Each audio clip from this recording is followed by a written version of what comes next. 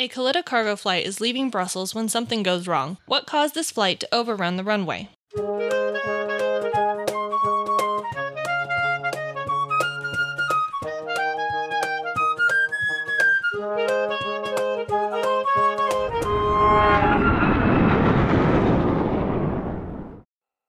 Welcome back to the Hard Landings Podcast, everybody. I'm Nick. I'm Miranda. And I'm Christy. Hey, Hello. we're back. We're finally getting caught up, guys. Yes, we are.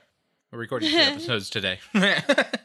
So the one you hear this time and the one you hear next time. We're recording on the same day. I would like to preface these 2 episodes that we're recording that they are going to be short, and that is not our fault entirely. This one will be shorter than the next one, and that is literally just because of the way it is. It got scheduled, and Yep. sorry, they made things nice on us. We're going through a spontaneous, unintentional kitchen and floor remodeling Yay! because we had a pipe burst. So our lives are a little chaotic right now. Yep. So I am blessed with this peace. Is that what you call it? Yeah. So that's a thing. Also, I have put new merch on the merch store. There's new merch. There have been several requests recently, and they have been fulfilled. They have Yes, been. they have. So there's It Gets Worse bumper sticker All right. and t-shirt. And there's baby and toddler stuff. Nice. So check it out. Take a look. There was something else that was requested too, right? I have no idea. Not that I know of. Oh. There's more okay. stuff that people wanted on t-shirts. You're going to have to remind me, guys. I don't remember. I get like very short amount of time to do stuff like that. Believe me, I get it. We're lucky I got that much. Yeah. Okay, it takes a lot. I have to make it, and then I have to add it onto the store, and I have to adjust all the prices, and then I have to post it on the store, and then I have to use a buy button, and then I have to put it on the website. It's a whole deal, okay? So be patient. It'll sometimes take me a while, and sometimes I forget. So if I forgot... But there's new you merch. requested something, let me know. But there's Yeah. new merch. There's new merch. That's the good news. I'm sorry in advance. Some of it's a little expensive. It's based on the printer, not on us. And that's just kind of the way of things right now. I'm sure you all know that quite well. So, we don't have any new patrons as far as I'm aware. No, I did see an email earlier, but I think it's just somebody's... It's someone Because it's who, the beginning of the month. Yeah, so we're good. All right. Okay, and then I don't know. Is there any other housekeeping stuff? Newsletter. Sorry, the newsletter's gonna come out late. Ooh, I realize this comes out next week. Yes. But I'm definitely not done with it, and I kind of forgot about it. And it's April, so That's right. We need to do listener questions. You're right. At the end of this episode, we'll do listener questions. Since this one's going to be pretty short. And we have like a couple, so. There is something I want to mention. I am behind on my listening of AvTalk, but some news that might excite you guys. The NTSB and I think the FAA are starting the rulemaking process to update the regulation for length of CVR recordings. They are starting it, meaning it will probably be implemented in a year, maybe more from now. Yeah. But that's going up to 25 hours. That's just, it should have been done a long time ago. I know, but, storage capacity and stuff has advanced.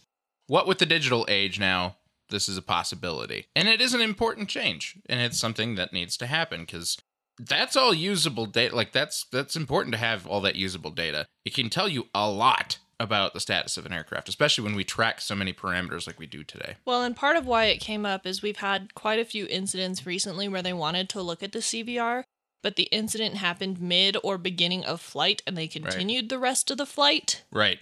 And the other thing that happens, they get on the ground, and they sit for a long period of time. It keeps recording. It starts recording over itself. The other voice recordings from previously. So it's important to have that data so that you can, review it. Review what was truly said at the time that was actually important.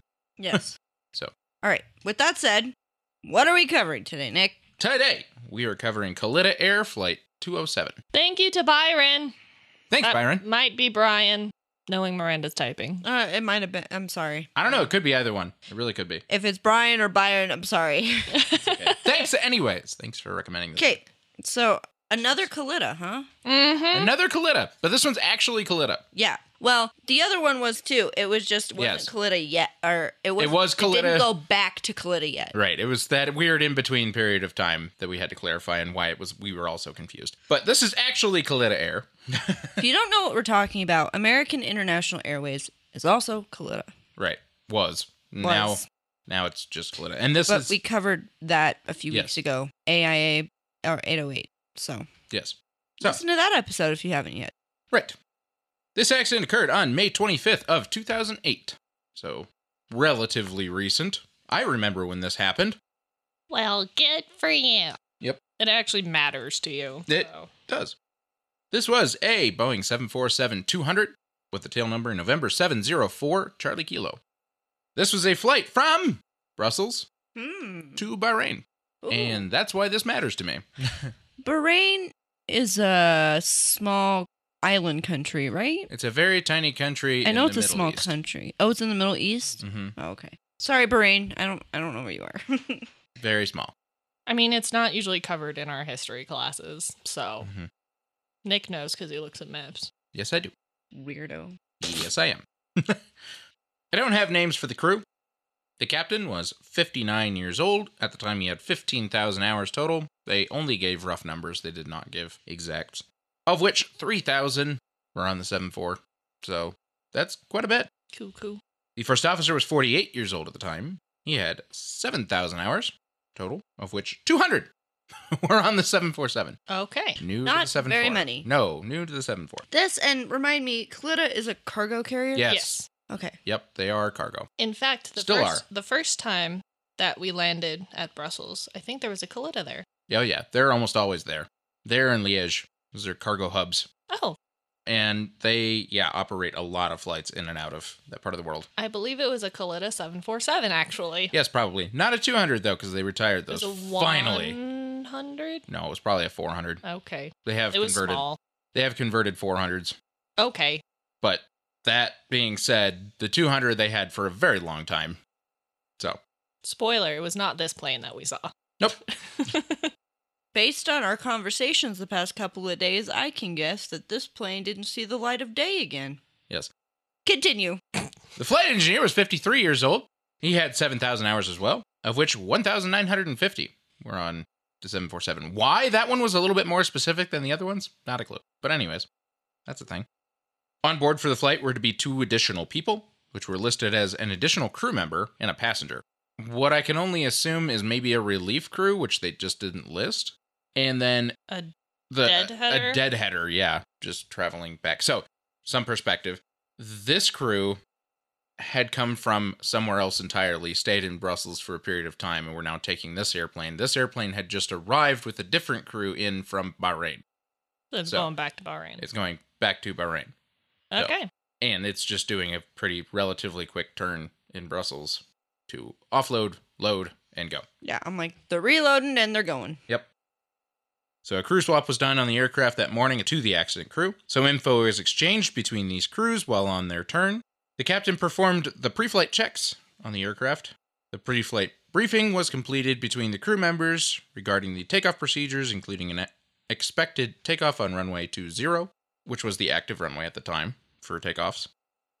After the pre-flight preparation and paperwork was completed, the crew requested an early departure, which was granted. Soon, the flight pushed back and started the engines. They then began taxiing. They taxied to the Bravo 1 intersection, where they waited for a few minutes while another aircraft landed on runway 25. Once it landed, they lined up for takeoff. Now, some perspective on this airport. There are 3 runways, 2 that are kind of parallel, not exactly, and then 1 that crosses the other 2 at a diagonal. At Brussels? At Brussels, okay. Yep. And 2 of those runways' ends are in exactly the same place. 20 and 25. So, the reason they had to wait at intersection Bravo 1 is because they had to wait for an airplane to land on the end of one of those 2 runways so they could go to the other one. Got it. For takeoff. 1:29 p.m. local time, the flight was cleared for takeoff. The captain was to be the pilot flying, and the first officer was to be the pilot monitoring for this leg. The captain pushed the throttles forward and checked that the engines were stable. The flight engineer then set the takeoff thrust. That's just procedure, apparently. And that's fine. I've seen this done before. As the aircraft accelerated, the standard callouts were made, including airspeed, 80 knots, V1, the normal. Wrote that. rotate. Just 5 seconds after crossing V1, however, a loud bang was heard in the cockpit. Very loud. 2 seconds later, the throttles were brought to idle and braking was initiated. The thrust reversers were deployed. Just moments later, the first officer contacted the tower to let them know that they were going to overrun the runway. Oh, another one, huh? The captain turned the aircraft slightly to the right to avoid hitting the approach lights at the end of the runway. The aircraft left the end of the runway at 72 knots, which is ironically exactly the same speed as our last episode. The aircraft then reached an embankment, dropping a height of about 4 meters, which is quite a distance actually, at which point the aircraft broke into 3 large sections and came to rest on the top of a railroad embankment. The crew managed to safely exit the airplane through the service door on the right side, since the L1 door was deformed from the crash. Only minor injuries occurred to the crew and nothing more. Nobody else was injured. But the pictures of this airplane are quite dramatic, actually, for being a relatively, I'm not going to say calm overrun, because it wasn't, but the 4-meter embankment that they fell into, and then the large lump on the other side of it, didn't help. You have pictures. It split. Ow? It split in a not small way. How? Yeah. I have never seen a plane be split like that before. It's pretty heavy impact. Especially such a large It just airplane. literally, like, where the top deck, like, meets, or the hump, you know, meets the rest of the airplane, it just separated. Yep, it just split right in the middle. That's so weird. And then the tail separated from the rear section. Yeah, but that's normal. This is a very large picture of it. Yeah. And the front was very mangled due to the giant ditch that it was actually sitting in on the front end. So it had gone smashed and then came to rest. Okay. Well, that's fun. Yeah, that was pretty dramatic. Got anything else? That's it. Okay. So tell me, what was the Big Bang? Right. That. It's not the Big Bang Theory, in case you were wondering. It is not. I wouldn't think so, but, you know. This investigation was performed by the Air Accident Investigation Unit of Belgium, whose office we have been within 100 feet of without knowing it. Yep. Their office is right next to the Brussels Nord train station. Yep. Yes. So, yep, that happened. This investigation was also done with the assistance of the NTSB and the Smithsonian. I can understand the NTSB, but why the Smithsonian? We'll get into it later. Okay, great. Both black boxes were retrieved from the aircraft the day after the accident and sent to NTSB headquarters in D.C. on the 27th. Okay. Kalitta is a U.S. operator, It is a U.S. operator. and this was a U.S. manufactured plane. Yep. Yes. And it was probably a U.S. crew. Almost all of Kalitta's crews are U.S. because they have to be usually hired in the U.S. That make a sense. Analysis of the FDR showed there to be a loss of power in the number 3 engine, which is the inboard right side engine, on takeoff consistent with a compressor stall. A compressor stall occurs when the air flowing into the engine is disrupted, so compressed air can no longer be delivered to the combustion chamber. This creates a high-pressure condition behind the stalled area, so airflow reverses and a puff of flames comes out the front of the engine as it stalls and stops delivering thrust, Yes. which on takeoff is less than ideal. I would say so. Yeah. There are several symptoms of a compression stall, including one or more loud bangs, instant loss of thrust resulting in a yaw movement, engine parameters fluctuating, and visible flames. Flight crews who have experienced an engine stall at takeoff report that the bang is louder than any other noise they had previously heard in the cockpit. It is often compared to a shotgun being fired a few meters away. Yep.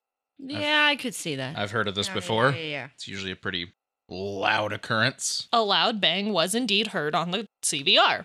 What do you know? There's a picture of the sound spectrum, and there's just a solid line. Spike. That would be a bang. Mm-hmm. That would is be a bang. consistent. Yes. Yep.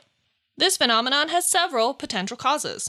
Disruption of fuel or failure of stall protection devices. Investigators analyzed, and that was not the case.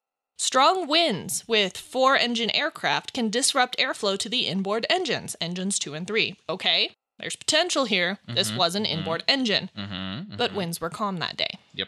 Number 3, internal engine deterioration, such as that of a compressor blade rupturing. Well, none of the blades were ruptured, so that leaves option 4. Any guesses? Is it a bird strike? How'd you guess? Ingestion of foreign objects such as ice or birds. I literally was gonna say, when you said it was a compressor stall, I'm like, did a bird go in the engine? Does the It's a bird. Smithsonian make sense now? Yeah. Upon investigation, organic debris was found using black light on the sound-absorbing inner rear liner segments, each stage of the low-pressure compression stages, on fan blades 8, 9, 10, 19, and 20, and on the bleed valve linkage support. I don't know what any of those parts are. Don't ask me. It's okay. They're all parts inside the engine. The organic debris appeared to be that of a bird. Let's talk a little bit about bird control at Brussels Airport. This is all quoted from the report. I'm just reading it. Brussels Airport has a bird control unit of 6 people, including a team leader, member of the airport inspection. The actions are as follows: bird strike reporting, bird strike reports analysis, and on a daily basis, actions leading to reduce the risk, such as dispersal of distress signals, dispersal of pyrotechnic bird-scaring cartridge. We do this in Denver, by the way. Dispersal by lethal methods. Not usually the preferred. And grass length management. So they're also in charge of mowing the lawn. Basically. Or they contract with somebody who does. Dispersal by lethal methods is not allowed for protected bird species such as the Eurasian kestrel, falcons, owls, buzzard, and is further submitted to the legal requirements for game hunting. The activity report of May 25th shows some bird activity in the vicinity of runway 20, crows and pigeons specifically. On average, there are 100 bird strikes recorded per year at Brussels Airport, reported by either crews or through inspection of the runway. Okay, that was the end of that quote. I would imagine that the lethal methods are used primarily on pigeons, which there are a lot of. Rats with wings. In Belgium. This organic debris was delivered to the Smithsonian Institute Museum of Natural History, much like after Flight 1549. Yeah, to figure out what kind of bird they hit. Specifically the bird division. The results of the remains, as well as the DNA analysis, help prove that a bird was ingested. Specifically a European kestrel, or Falco tenunculus. Here's a little bit about that bird, which I have a picture to show Miranda. Isn't that that's one of the protected ones, right? It is. Well, that's tenunculus. It's a pretty bird. Mm-hmm. It was a dead bird. Not pretty anymore. Yes. The European kestrel, or Falco tenunculus, is a bird of prey species belonging to the falcon family. The common kestrel is small compared with other birds of prey, but larger than most songbirds. Kestrels have long wings as well as a distinctive long tail like the other falco species. Common kestrels measure 34 to 38 centimeters from head to tail with a wingspan of 70 to 80 centimeters. The average adult male weighs around 155 grams, with the adult female weighing around 184 grams, so females are larger. The common kestrel is a bird species protected by the law of 9 September 1981. It is forbidden to use lethal methods for the dispersal of such bird. During a visit of the bird control unit at Brussels Airport, several common kestrel were observed, one of which was hovering above runway 25 right. The BCU, bird control unit, used the distress signal and pyrotechnic charge to scare the bird away, with some limited success. The bird soon came back as the BCU left the area. Aw, man. So they're stubborn. Yep. Okay, so they struck a bird. Yes. Fine. Okay, engines are designed and certified to continue operating despite a bird strike. To an extent. To an extent. This particular engine was tested at takeoff thrust to withstand a 3.65 kilogram bird without catching fire or releasing hazardous fragments through the engine casing, as well as to withstand the simultaneous ingestion of several birds without losing more than 25% thrust. Furthermore, a 4-engine aircraft must be certified to take off with the total failure of one engine. So the bird strike itself does not explain the accident. No. Right. This is the part that's, however. They rejected takeoff after V1. After V1, which was the big, why? Why? Maybe don't. Maybe don't. It is worth noting that the fleet of Kalitta Air had experienced a series of engine problems. They were the ones in October of 2004 that lost an engine and it fell in Lake Michigan. Yes, it did. Only to be found by Expedition Unknown, as we talked about in episode 31. Yep. They had 12 engine incidents on takeoff since 2006, 4 of which were in this aircraft, and one of those was with this captain in Incheon, where he experienced a, quote, loud bang, flash of light, aircraft yawed to the right, end quote. Just not a good record, by the way. This aircraft, alone, had a reported 27 engine-related incidents since January 2004. Which is just terrible. Really terrible. This is why they eventually did retire the 747-200, because they realized that they were flying like 40-year-old airplanes, and they were like, maybe these need to actually be retired. But this particular aircraft had a higher engine-related incident reporting than the rest of the fleet. In fact, Engine 3 was replaced 1 month prior for an engine fire warning. Cool. That's always a nice thing. I love that. Yeah. Engine 4 had also been replaced recently, though it did not detail as to why.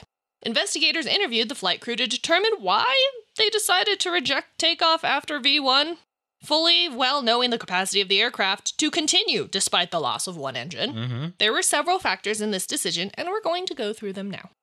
The takeoff performance calculations were done assuming the runway was wet. Upon lining up, the runway looked dry, giving them some wiggle room and distance since it wouldn't take as much runway to take off. Their original takeoff margin, the distance they had to spare, which was calculated with a wet runway, was 300 meters. But they entered the runway at B1 intersection, 300 meters down the runway. So that margin they had? No margin. No margin.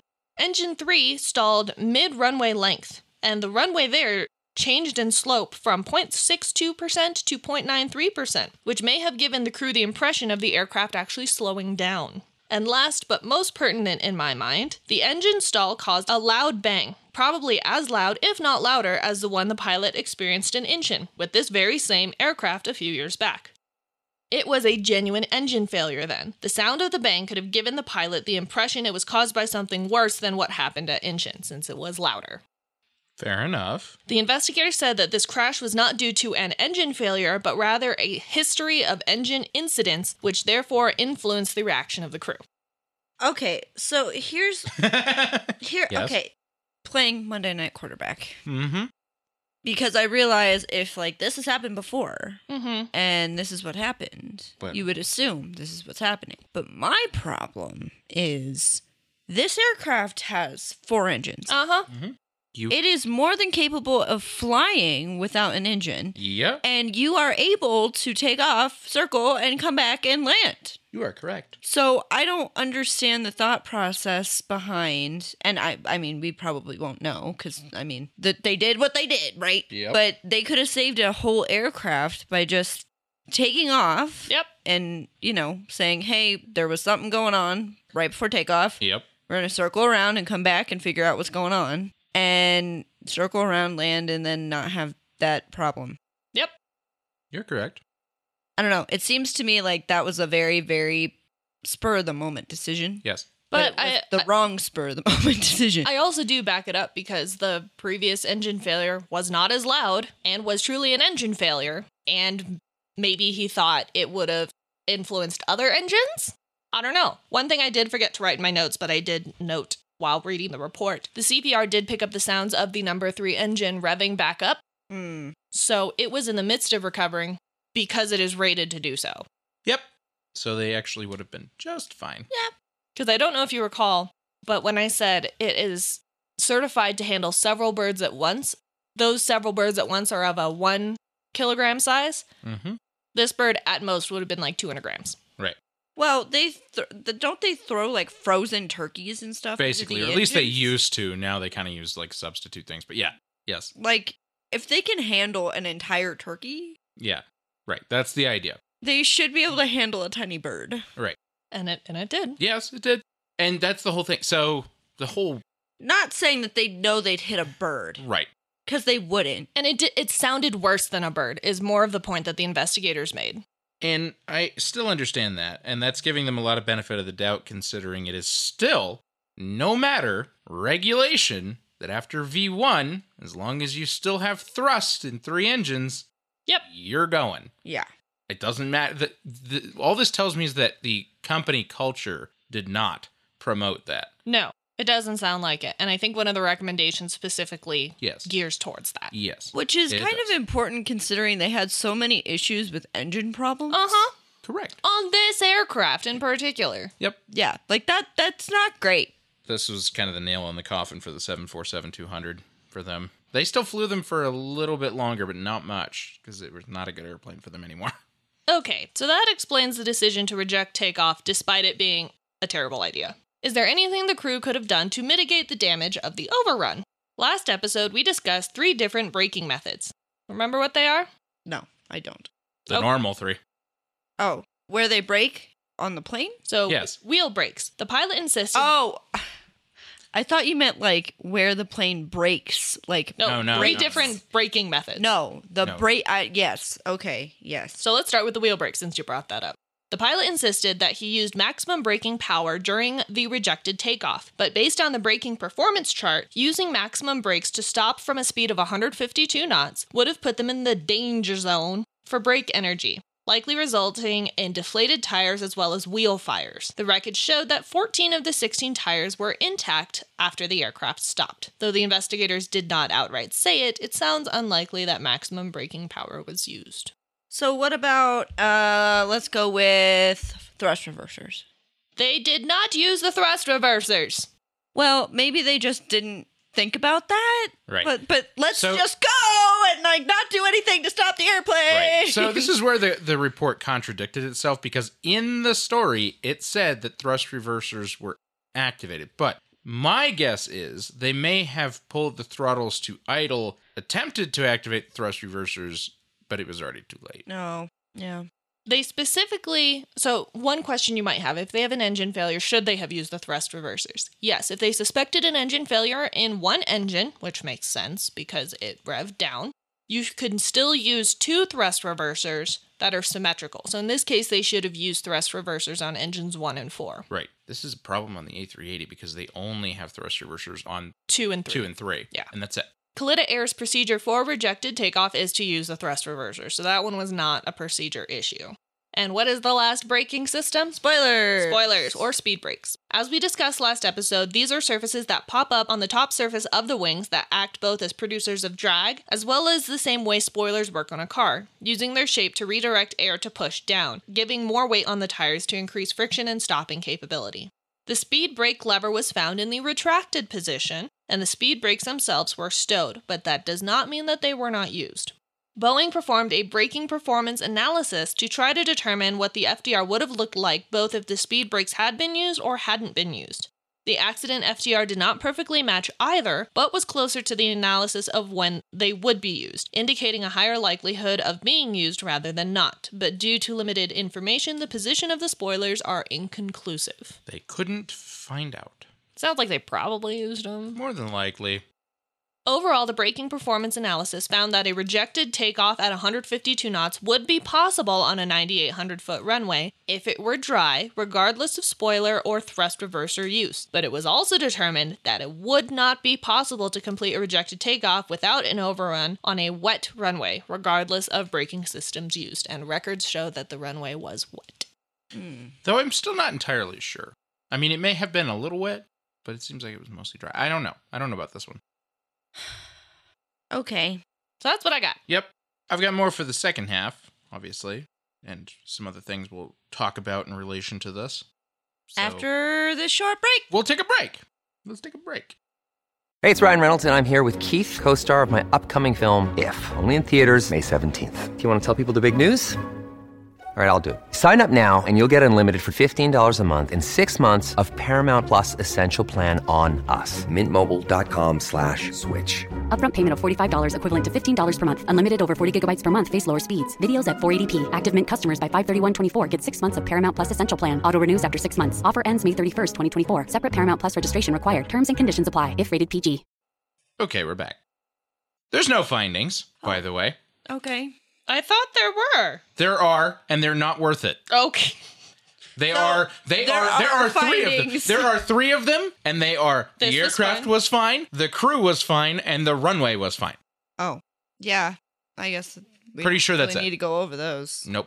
Which I think is interesting that they say that. Well, yes. So the recommendations, one of them, we will get there, is the runway. I'll leave it alone. Okay. Sorry, but we're going to talk about it. It's also in the probable cause. Yes, it is.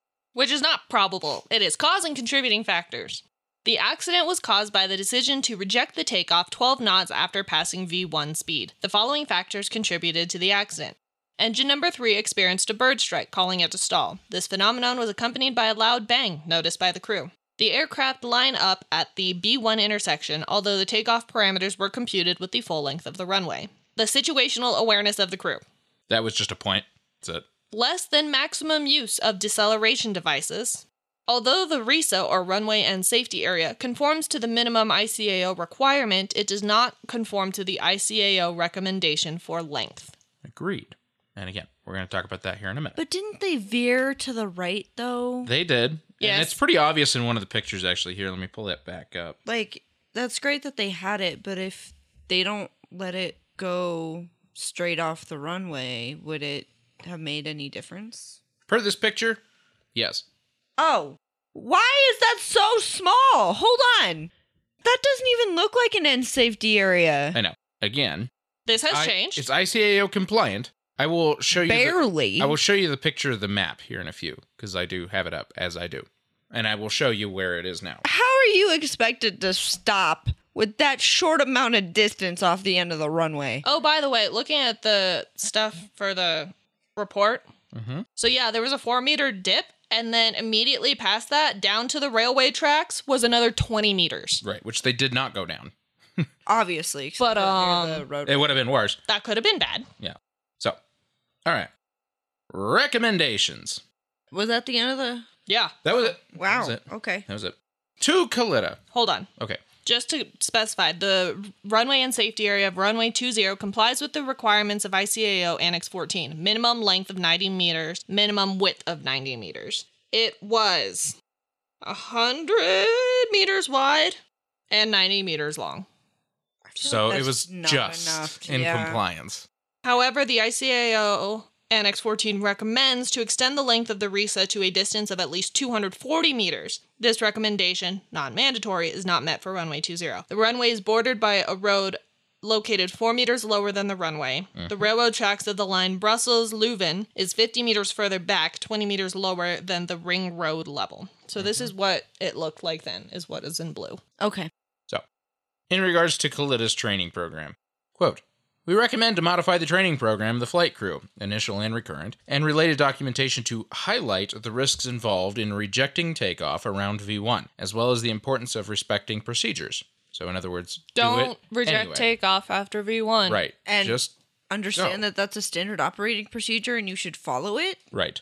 So, they say, the training program of Kalita was amended and an in-house DVD training video was developed that demonstrates proper and improper reject procedures that is modeled after the runway 20 in Brussels. The content of the DVD was reviewed by both Boeing and the FAA. This revised training program is currently in place. So that changed. Whenever they say that there's like a video training program, I always think Oh of my like God. 90s Yes, training that's videos. exactly what it is. I'm sure. So, the runway and safety area. Quote, we recommend to extend the runway and safety area of runway 20, which is now runway 19, by the way. It has changed because magnetic headings change. And also their 25 right, 25 left should not be 25 right and 25 left because they point almost 5 degrees in different directions Oh. toward each other. Okay. I'll show you on a map. Anyways, to the length recommended by the ICAO, either through physical extension or by the use of the EMAS system, discussed in Chapter 1.10, which they did not do, or by any other suitable means, and evaluate the need to apply this recommendation to other runways and Belgian airports. It has changed. Here is the map. So, it's kind of hard to tell, but this is the end that they slid off of. You can see right here where the fence used to be. Yeah. This is like the road. There's like an outline right there where it used to be, and now where it is. All the way down there, which is so much better. Yes, it's literally more than twice the distance further away. Remind me, when did this happen? 2008. So, yeah, it's much further now. And Have we here's- landed on that runway or taken off on that runway? No, we usually land right here and take off right here Gotcha. every time. Those two are not parallel. Yeah, see? They're pointing at each other. This is 25 right, this is 25 left, and they're like pointed almost 5-10 degrees at each other. I don't know a whole lot. But This doesn't work at most airports. It's not how it works. Normally, Gotcha. this would be like, maybe this would be 2.5, and this would be like 2.6, 2.7. Okay. I am also noticing that there is not EMAS implemented. No, nowhere. They don't do that. They put really big runway and safety areas now at all of the runways. I mean, look at how big this runway and safety area is. Not only does the runway technically like have all this distance at the end of it, it also has this distance to play with. So that is enormous. So, to the bird control unit. As recommended to the bird control unit of Brussels, they should reinforce 1. The leader of the BCU, bird control unit, should be dedicated to the task. Dedicated to controlling birds. I don't know. Were they else. not? Right. I don't know what else. They really left and the bird came back. Right. It's not like you can for sure say that the bird's not going to come back. Right. But that was also like during their interview. Right. So part of what they clarify a little bit. The function is currently held part-time by an airport inspector. Oh, so they should be a full-time bird person. Right. Which we've discussed kind of in brief, but here that was a team of 6 people. Right. Here in Denver, we have quite a large team of people that do this because we have a very large airport to cover. 53 square miles. And they are dedicated biologists. That is their degree. That is what they do for a living.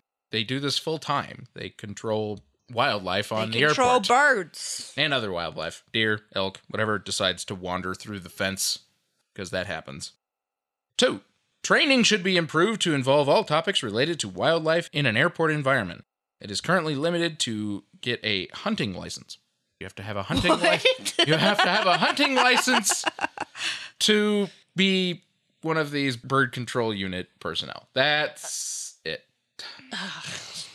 Which, yes, feels Maybe like... you should be an ornithologist? Right.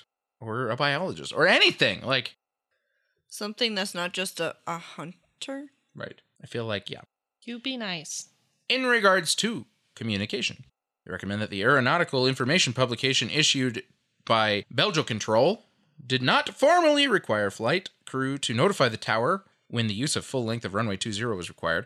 For runway 25 right, however, a dedicated sentence to the purpose was included. Belgio Control revised the AIP to include the same requirement for runway 20. So what they're saying here is basically, for runway 25 right, should the entire length of the runway be needed by the flight, it is in the chart, and it says that you must inform the tower that the full length is required. In this case, per their weight and everything, related to wet runway and everything, they required the full length of runway 20 for takeoff. They had the full length, so that didn't really matter, but they didn't have a requirement to notify the tower. Now, this is kind of a moot point, and a lot of airports don't do this, because it really is up to the crew to make that determination. And should they be given instructions to do a takeoff from a different taxiway, then it's their responsibility, usually, in any case, at any airport, any pilot, to say, I need the full length, and they will give it to you. So, that's it. I have a point to make. Yes? They have a parking lot for plane spotters. They have 2. Called Spotters Platform. Yes, there are 2 of them. Why have we not done this? We will do this sometime. There are 2 of them, and they're both right here. There's one right there, which has a little, like, runway and playground and all that. Cute. And then there's another one over here, which is an elevated platform. Well, and then there's the parking over there. Yeah. There's a parking place right there. You can also park down here, or walk. So, yeah. Well, hot day. Okay. That was Kalita. I don't remember the flight number. I don't either. It is 207? 207. Yep. In the interest of prolonging this episode, we're going to read some stuffy stuffs. You want to read the first one? We got 4. Spock! That's Spock. So there I was, listening to your excellent analysis of the Virgin Galactic in-flight rapid, unscheduled disassembly over the Mojave, and realizing that I had recognized some of the causal factors. Have y'all ever come across a term in aviation parlance called tribal knowledge? Yep, sure have. We've had a lot of discussions about this actually at my work. Tribal knowledge is perhaps a rather appropriative phrase, but it truly fits the category of information that caused the Virgin Galactic crash. You're correct. Basically, the commander knew the dangers of unlocking the feather system in flight below 1.4 Mach, but only because he had known about it previously. This dangerous single point of catastrophic failure was not well socialized among the flight crews, as evidenced by the co-pilot's incorrectly timed unlocking of the feather below 0.8 Mach or so. Thus, the knowledge of the risks involved at transonic flight falls into the category of tribal knowledge. To flesh out this term a little more, tribal knowledge is information that might be critical to safe operation but is either not promulgated or tested regularly among the cadre of users. Generally, it's sort of a privileged piece of information, preserved as a gotcha by the gatekeepers of information. Oh, you've heard and understood how unlocking the feather before you hit Mach 1.4 could potentially cause uncommanded movement? Great, you must have learned the other stuff that's actually in the manuals as well. In this way, tribal knowledge can even become a convenient litmus test for determining a pilot's suitability for advancement, rather than relying on a true evaluation of their studied knowledge and capability, which is much harder to do. I am generally in favor of harshly excising this practice of tribal knowledge. Yes. Much like in indigenous tribes of North America, from whence the name comes, tribal knowledge is rarely written down. It survives only in the minds and spoken words between elders, or maybe just senior captains at an airline, and can be lost or forgotten over time. Reliance on tribal knowledge can make things easy in the short term to determine who to advance or who to hold back, but in the end it always seems to cause problems. Question. Oh, he didn't know about the tendency of the worn brake wear indicators to falsely show sufficient thickness when the parking brake isn't set? Answer. I guess not, huh? Well, isn't that common knowledge? Well, only people who know that usually make captain. Is it in the manuals? Well, no. Then how do you expect your captains to know this is a potential problem? Well, it usually all comes up in their training. So then how did he make captain? I don't know. I guess he just never heard of it or wasn't asked during the evaluation. Is everyone asked this during the upgrading evaluations? I guess most people are. Can you see how not training people on this could be a problem? But it's better than asking 10 different questions about the operation of hydraulic systems during an evaluation, so we like to keep that in our back pocket. It's safety critical information. It doesn't belong in your back pocket. It belongs in your manuals and publications. Correct. But it takes months or years to update our training manuals. Don't care. Are you updating them? No, we want to keep this point as an evaluation question. So you are okay with having more accidents as a result of unrecognized brake wear? Exactly. You ask a lot of hard questions. Well, the answer is that reliance on tribal knowledge inevitably involves inappropriate gatekeeping of potentially critical information. In a healthy training program, new information is quickly distributed to users at all levels and discussed frequently as it is added to the existing training manuals and publications. This promotes a positive safety culture.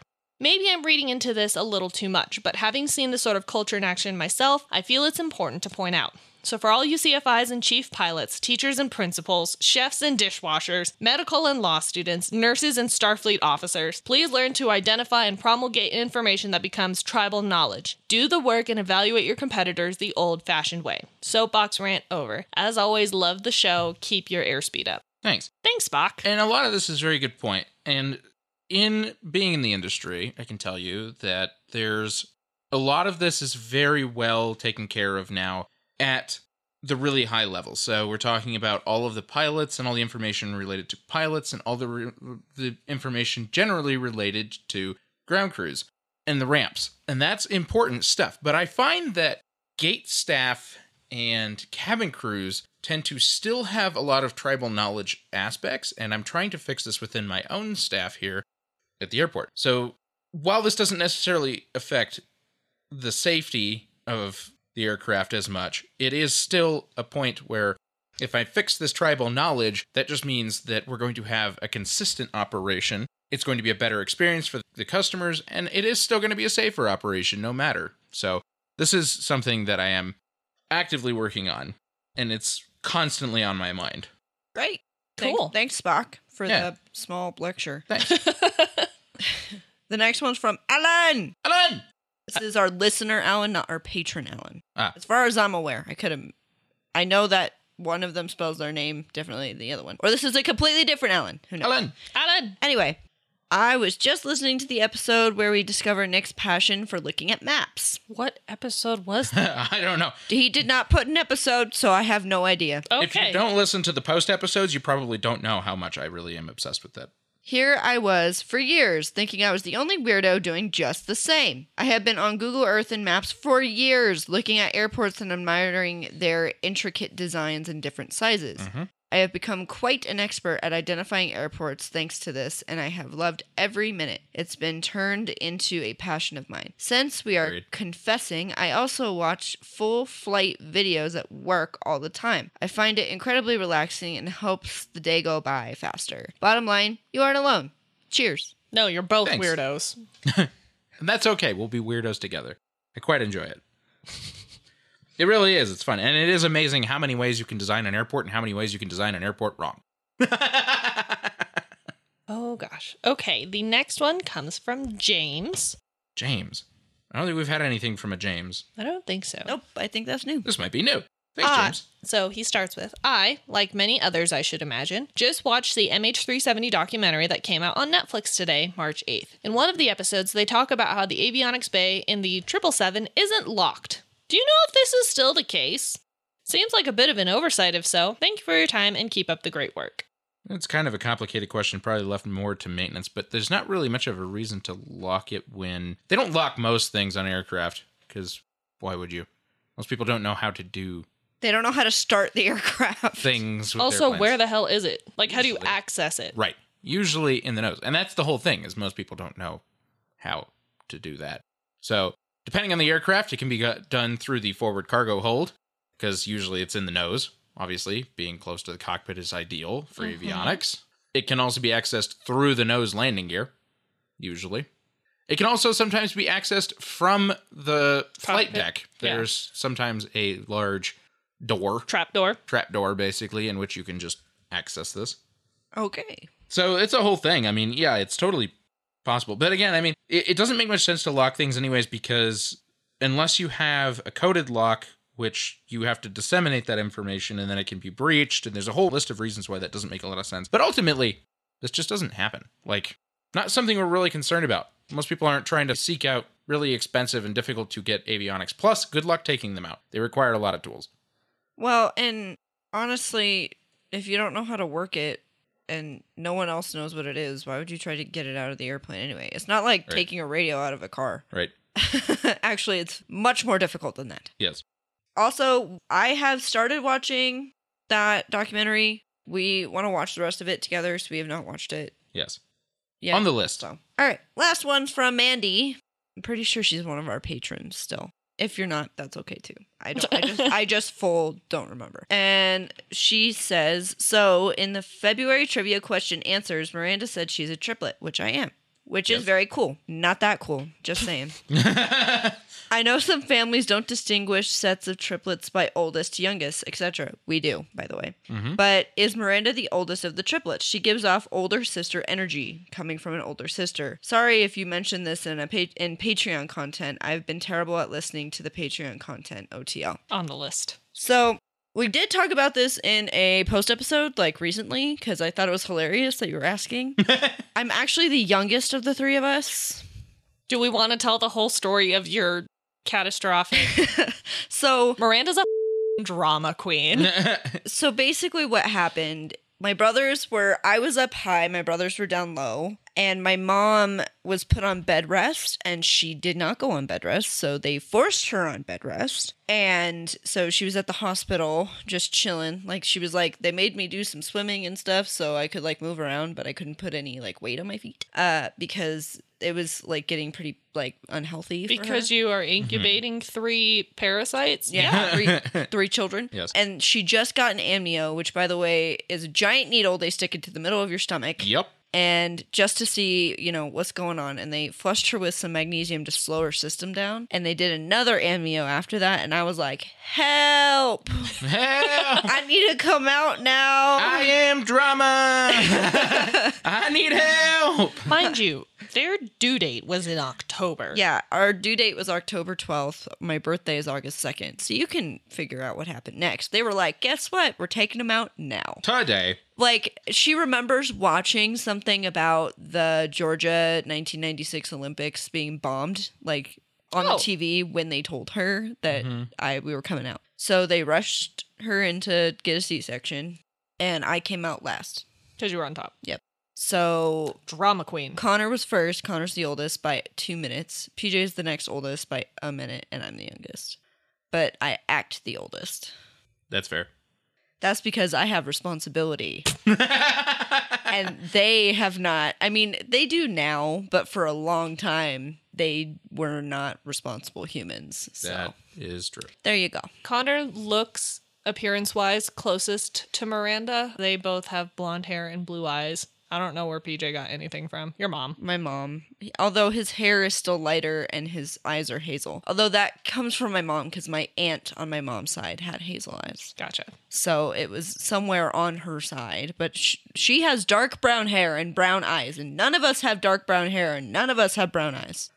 So there you go. We all have recessive genes. There's all the deep information. Oh, and PJ, I know we've talked about his transplant before, but he has a heart transplant. Mm-hmm. So now that you're figuring out who's who. Yeah. PJ's the one that has he also has diabetes. Diabetes. He has diabetes. Because of his heart transplant and a bunch of stuff he did afterward that he wasn't supposed to, he gave himself diabetes. Don't do the thing. So, he's the problem child. Yes. And I am the not problem child. Connor has also made some questionable decisions. Yeah, but it didn't affect his health. Well, it did affect his health, but not as bad as PJ. Yeah. And then Connor and his fiance are engaged and getting married in October. Yes, they're engaged. And outraged. And outraged. We have everyone straight now? Yeah. Think so. So there you go. I'm not the oldest, but I act the oldest. And Fair I enough. appreciate you thinking I'm the oldest. But I told them that they died first, so I'm okay with that. All right. Thanks so much for listening. Thanks for putting up with the questions. Thank you for the questions. Yes, Sorry thanks. it took so long. I didn't realize we had so many, and then I looked and I was like, Oh, crap. which we needed it for this episode because it was kind of short. And it was perfect.